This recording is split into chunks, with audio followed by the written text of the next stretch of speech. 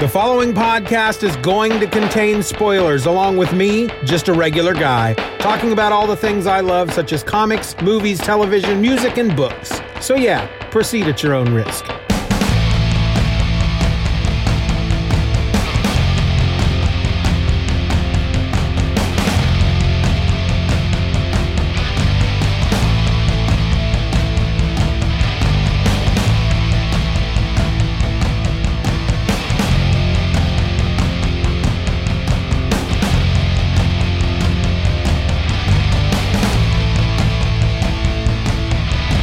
Hello and welcome to another episode of Just Another Fanboy. I'm your host, Steven, and this is the beginning of Season 3. Season 3 is here, folks. All new episodes coming at you. Got some great stuff in store for you, but today, to launch it all, we're going to start with some G.I. Joe. I have acquired a bunch of trades called G.I. Joe Classics that are reprinting the entire Marvel run of G.I. Joe, A Real American Hero, the comic book. And I thought I would start talking about them here on the show. Now, let's just talk a little bit about how we got to this comic book. Back in the early 80s, Hasbro decided they wanted to relaunch a action figure line that they had back in the 60s. They wanted to reboot it, relaunch it, get it back out there, throw some toys in front of the kids. A lot of this was coming probably because of Star Wars and how popular the Star Wars action figures were. Well, this action figure line that they wanted to relaunch was called G.I. Joe. And it really, in the 60s, it consisted of basically one dude in different suits. And it was a 12-inch tall figure. It was basically a Barbie doll for boys. That's kind of how they marketed it, the way I understand it. But when they brought it back in the 80s, they wanted to do the smaller figures. I think it's the 3 3/4 inches, same size as the Star Wars figures. But unlike the previous version of G.I. Joe, they didn't want just like one guy who could do different things. They wanted a whole story behind it. Again, probably taking their cue from Star Wars. One of the reasons Star Wars toys was probably so popular is because the kids saw the movies and then their parents bought them the action figures and the play sets, and they could act out their scenes from the movies or just do their own thing. There were good guys, there were bad guys. It was all set up. The history was all there. And so they just got to play. So that's kind of what they wanted to do with G.I. Joe. Well, at some point there in the early 80s, they hook up with Marvel Comics. And the idea comes about that Marvel Comics will produce a comic book based on this action figure line. And again, Hasbro didn't have any ideas. All they knew is they wanted to create an action figure line of 3 3/4 inch figures, a team named G.I. Joe. They didn't have any characters ready. They didn't have anything. And so that was put on Marvel's doorstep. Hey, we need you to just create the backstory to this using the comic books, and we'll start selling action figures.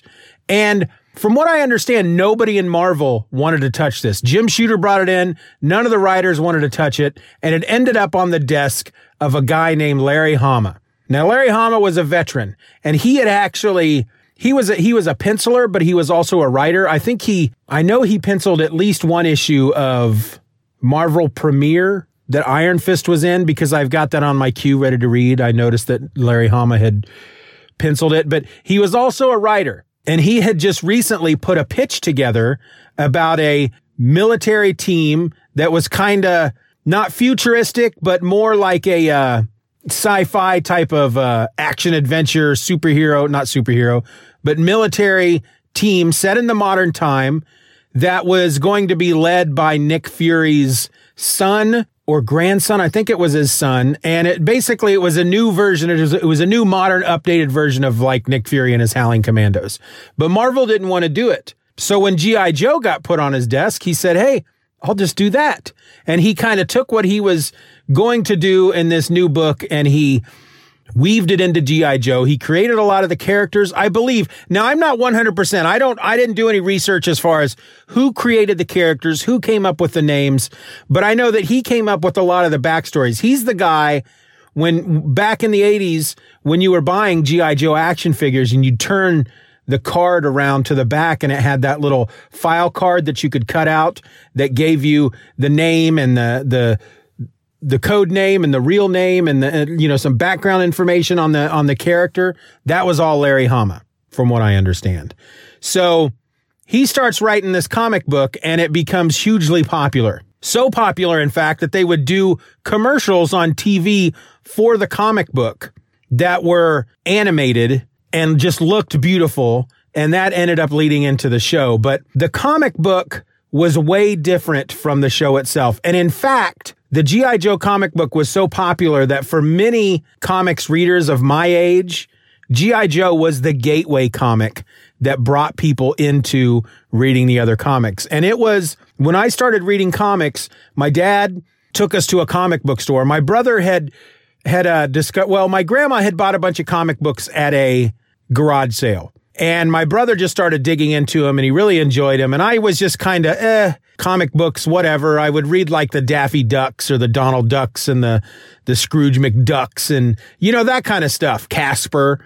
I would read those because for me, comics were like comic strips that you saw in the Sunday morning paper, just these funny little strips, and didn't really have any interest in anything else.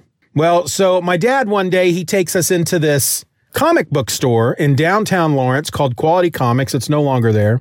And he let us each pick out a comic book, and I saw a G.I. Joe issue. Now, my memory is very faulty, but I'm pretty sure when I look back at comic book covers that it was G.I. Joe issue number 25. But I can't be 100% certain because my memory is very faulty. But the first comic I ever had purchased for me, the first comic book I ever owned, was a G.I. Joe comic. And then when we got permission from our parents, they got us subscriptions to Marvel Comics. We each got to pick 2 titles. I picked Captain America and G.I. Joe. So today, I'm going to talk about the very first issue of G.I. Joe, a Real American Hero from Marvel Comics. Now, again, when I came into comics, I started with somewhere around G.I. Joe number 25. And it took me a while before I read issue number 1. And I think it was actually a roommate of mine in the 90s who he was trying to get all the back issues of G.I. Joe. And that's probably where I read originally issue number 1, because I believe he was able to pick it up at one point. But I can't be certain, because when I read this issue, while small bits of it seemed slightly familiar, it wasn't like, oh yeah, I remember this story. But issue number 1 was written by Larry Hama with pencils by Herb Trimpe, inks by Bob McLeod, letters by Jim Novak, colorist was Glynis Wein, editor was Tom DeFalco, and of course our editor-in-chief was the big Jim Shooter. This first issue introduces us to all of the G.I. Joe characters that they had at the time. These, I can't be 100% certain that this was the first action figure run, because again, I didn't look that up. I wasn't interested in doing research behind the history of the action figure. But this comic book features Grand Slam, Short Fuse, Flash, Grunt, Breaker, Rock and Roll, Scarlet, Steeler, Clutch, Stalker, Snake Eyes, Shooter, and the leader of the Joes, Colonel Hawk. And then his boss, which is General Flagg, who is apparently a young guy. He's just recently promoted to general. Now, Shooter, I don't remember that name at all. And if you look at the panel, there's a panel in the book where they show like a computer screen, like a widescreen computer screen, and it's got the different pictures of the different Joes. He's kind of off to the side and slightly cut off. So that might have just been somebody that Larry Hama threw in there. I don't remember ever there being an action figure called Shooter. And frankly, most of my history, most of my real memories from G.I. Joe does come from the toys and from the cartoon. And if you're interested at all in hearing about me talk about the cartoon, then I would check out tomorrow's episode of my other podcast, which you can only get if you're a patron of mine, as little as $1 a month. I'm going to be spending that episode talking about the cartoon and my love and joy for the cartoon. But in this issue, we open up on a train. There's a very important person on the train, Dr. Burkhart, and she has been duped. She has been labeled as a traitor to America because she was working on something for the government. And then once she her little experiment or whatever that she was working on, once she got it developed, she found out that she was working on a piece to a weapon that they called a doomsday device. And once she learned about that, once she realized she was being tricked, she turned into a whistleblower and she told everybody about it. And so like the military's not too keen on her, but she's on a train because she's doing like a mobile press conference. I guess she only feels safe on a train. And there's a lot of Secret Service agents there to keep her safe because other governments, terrorist groups, whatnot, might want to get a hold of her because she's got all this knowledge about this doomsday device. And sure enough, Cobra infiltrates the train. And when I say Cobra, it's actually the Baroness in disguise as a reporter and some other dude who we never see again, also in disguise as a reporter. And they kidnap her. He stays behind. She takes Dr. Burkhart into this, like the bathroom in this train car. And she straps a cable to her and they go crashing out the window, and she's got this device that turns into like a freaking helium balloon or something. They go floating up into the sky. And then there's a Cobra helicopter up there that intercepts them and pulls them into the copter, somehow managing to avoid shredding this balloon on this like 10-foot long line that should be up in the helicopter blades as they're pulling them into the helicopter. But we're going to get past that. So then we go to the Pentagon, and there are two generals there. I don't remember the one guy's name, but the other is General Flagg. And they're discussing what they can do because Cobra has kidnapped this woman and they basically put out a ransom, says, come get her and, pay blah, blah, blah, or we'll kill her. And this is where it really, when it comes to the cartoon, because the cartoon was geared towards kids, they couldn't show anybody dying or any really overtly violent stuff other than punching somebody in the face. But in the G.I. Joe comics, they were not geared toward kids necessarily. And here's where we see that for the first time. Actually, we see it for the first time when the Baroness is kidnapping Dr. Burkhart because she puts a gun to the woman's temple. She puts a gun to the woman's temple and she tells the Secret Service agents, not to mess with her or she will turn the doctor's head into a fine red mist. That's pretty heavy. That's pretty dark. So the next time we see this is when the generals are talking about what they can do. One of them, and I think it was General Flagg, basically says, look, doesn't this kind of solve our problem? Here's this woman who has these government secrets that we don't want to get out. Shouldn't we just let Cobra kill her? That would solve the problem, right? And the other general's like, no, we can't really do that because then, it'll make us look bad. It'll look like we were trying to have her killed. So we gotta rescue her. Not because we care about saving this American's life, but because we have to save face to make it look like we are concerned about somebody, an American citizen. And so they decide to send in G.I. Joe. Now, G.I. Joe, they call them the Delta Team, codenamed G.I. Joe, and they are like an anti-terrorist task force type of thing. But their entire mission is not just, in the cartoon, it's G.I. Joe, your entire mission is to stop Cobra. Now, that's what it kind of turns out being in the comic, but that's not why they were created. They weren't created to stop Cobra. They were there they're a special missions force. They are the elite, like Navy SEAL Team 6 type thing. So they are sent to rescue Dr. Burkhart, and Cobra has a base on this island out in the ocean, and they have to sneak in and they it's basically like a 5-6 point plan, something like that. And Cobra Commander has planned this all from the beginning. He knows what's going on. He knows exactly what the Joes are going to do. And he has his own plan to basically let the Joes storm their base, let them feel like they're getting the upper hand, let them storm the base. And once they get on the base, he and Dr. Burkhart will fly away in a helicopter, and then the base will blow up and kill G.I. Joe. So really the main purpose of this action from Cobra is to blow up G.I. Joe. And there's another really dark scene where on this island, there is a village of people who are, they just call them fishermen. But it's men, women, and children who live in these huts. And at one point, as one of the smaller teams, because they break up into different teams. They all have different goals. One of the teams takes out their radar. One of the teams has to blow up the airstrip. Scarlet and Snake Eyes, they are infiltrating the base alone to try to, I guess, bypass security so everybody else can get in. And there's another point in the book that makes you go, man, this is kind of dark, where Snake Eyes is basically Snake Eyes and Scarlet have scaled the side of this. It's a fort. It's like an old Spanish fort. That's where their base is. And they've scaled the walls of this fort, and they're looking in at this window at Cobra Commander and Dr. Burkhart.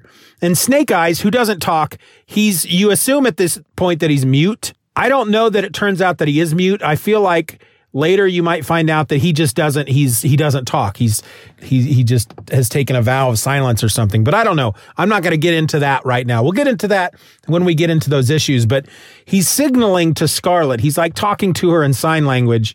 And he basically says, we could end this right here and now just by shooting her in the head. As far as anybody else will know, it was just, Cobra Commander did it. And she's open to the idea, but in the end, she says, no, we can't do that. We're better than that. That's not what we're about. We're here to follow orders and get her back. And in the end, okay, so the fishing village. At one point, the team that's going through the fishing village, they show up, and there's just dead bodies everywhere. And they're like, oh my gosh, Cobra has killed everybody in this village. The men, the women, and the children, they're all dead. And it's like, wow, this is G.I. Joe, and it's so dark. And Cobra Commander, who has this whole plan that is just all about killing G.I. Joe, he's so confident that his plan will work. And he is so ruthless that he basically sacrifices all his men. There's a whole freaking practically battalion of men, Cobra soldiers on this island that he sacrifices against G.I. Joe, knowing they're all going to die, knowing that G.I. Joe has to kill them all to get to the fort. He sacrifices them all just to kill G.I. Joe. And of course, it doesn't work out in the end, but he and the Baroness does escape. It's actually a really good issue. And the art, holy crap, Herb Trimpe, I tell you what, there's of course a couple of panels here and there that, back then they believed in deadlines. And so they had to rush certain panels. Certain panels were not given importance over other panels. But the panels that you can tell that he took the time on, they're just gorgeous. It's, of course, that old Marvel House style, but it's done so well. And Larry Hama, being a veteran, knows all the military jargon, and they're really good about whenever he uses military jargon, they put a little asterisk next to it, and then they'll have a little editor's box to explain to you what that means. That was always something that they did in G.I. Joe. And of course, they also had to incorporate a lot of the vehicles from the toys in there. Whenever they would get ready to launch a new vehicle or introduce new action figures, they would show up in the comic book. And in this case, you had the tank, which I think was called the Mobat. You had the Jeep with the guns on top of it, and it was pulling a laser cannon. I had the tank, I had the Jeep, I had the laser cannon. Matter of fact, the laser cannon is in a box in the back of my car right now because my parents are cleaning stuff out. But it also had the motorcycle with the sidecar that was a Gatling gun. We had that one as well. My little brother was just getting into G.I. Joe as I was really hip deep into it. So between the two of us, we had a lot of stuff. But anyway, it was a really great issue. If you can get a hold of these G.I. Joe classics, right now I'm reading them through Comixology Unlimited. Most of them, I don't know when it stops, but I know I've got the first 4 trades. They are available through Comixology Unlimited. So if you are paying for that service, which is like $6 a month, you can read all these issues for free, or you can read all these issues by paying $6 a month. But that's where I'm reading it. But you can, I believe the trades are still out there, in stock trades, Amazon, that kind of thing. And I just learned today, here's the thing. I'm recording this well in advance, behind the scenes there, folks, opening up the curtain. But I just learned today that Comixology Unlimited, Comixology is owned by Amazon, and they have finally merged together to the point that if you're on Comixology Unlimited and you can read that stuff through your Kindle. You don't have to have the Comixology app. So if you're like, for example, if you're a member of Kindle Unlimited, You can also join Comixology Unlimited, and it'll all be there on one app, which I think is pretty neat. Because it used to not be like that. It's you could buy the comics at either place, but as far as the unlimited services, they didn't merge. But anyway, G.I. Joe #1. This is our first G.I. Joe episode. I'm going to do with G.I. Joe what I'm doing with Madman and ElfQuest, which is one episode per issue, and we're just going to see how far we can get. I hope you enjoyed it. I'm a big fan of G.I. Joe. It's part of what made me me. I grew up with G.I. Joe.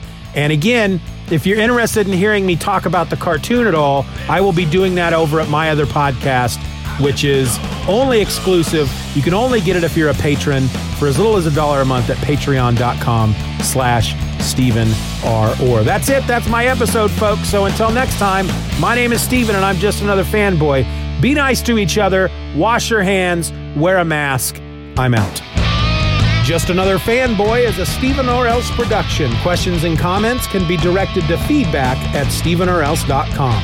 You can support the show for as little as $1 a month at patreon.com/Stephen R. Orr and get instant access to the My Other Podcast, a weekly show about all the comics and such I don't have time to talk about here. You can find me on the World Wide Web at stephenorelse.com or find me at Twitter and Instagram by searching for @StephenOrElse. I also encourage you to subscribe to the show, leave us a 5-star review, and share this episode with a friend. Just Another Fanboy is a proud member of the Comics Podcast Network. You can find that over at comicspodcasts.com. All links will be in the show notes.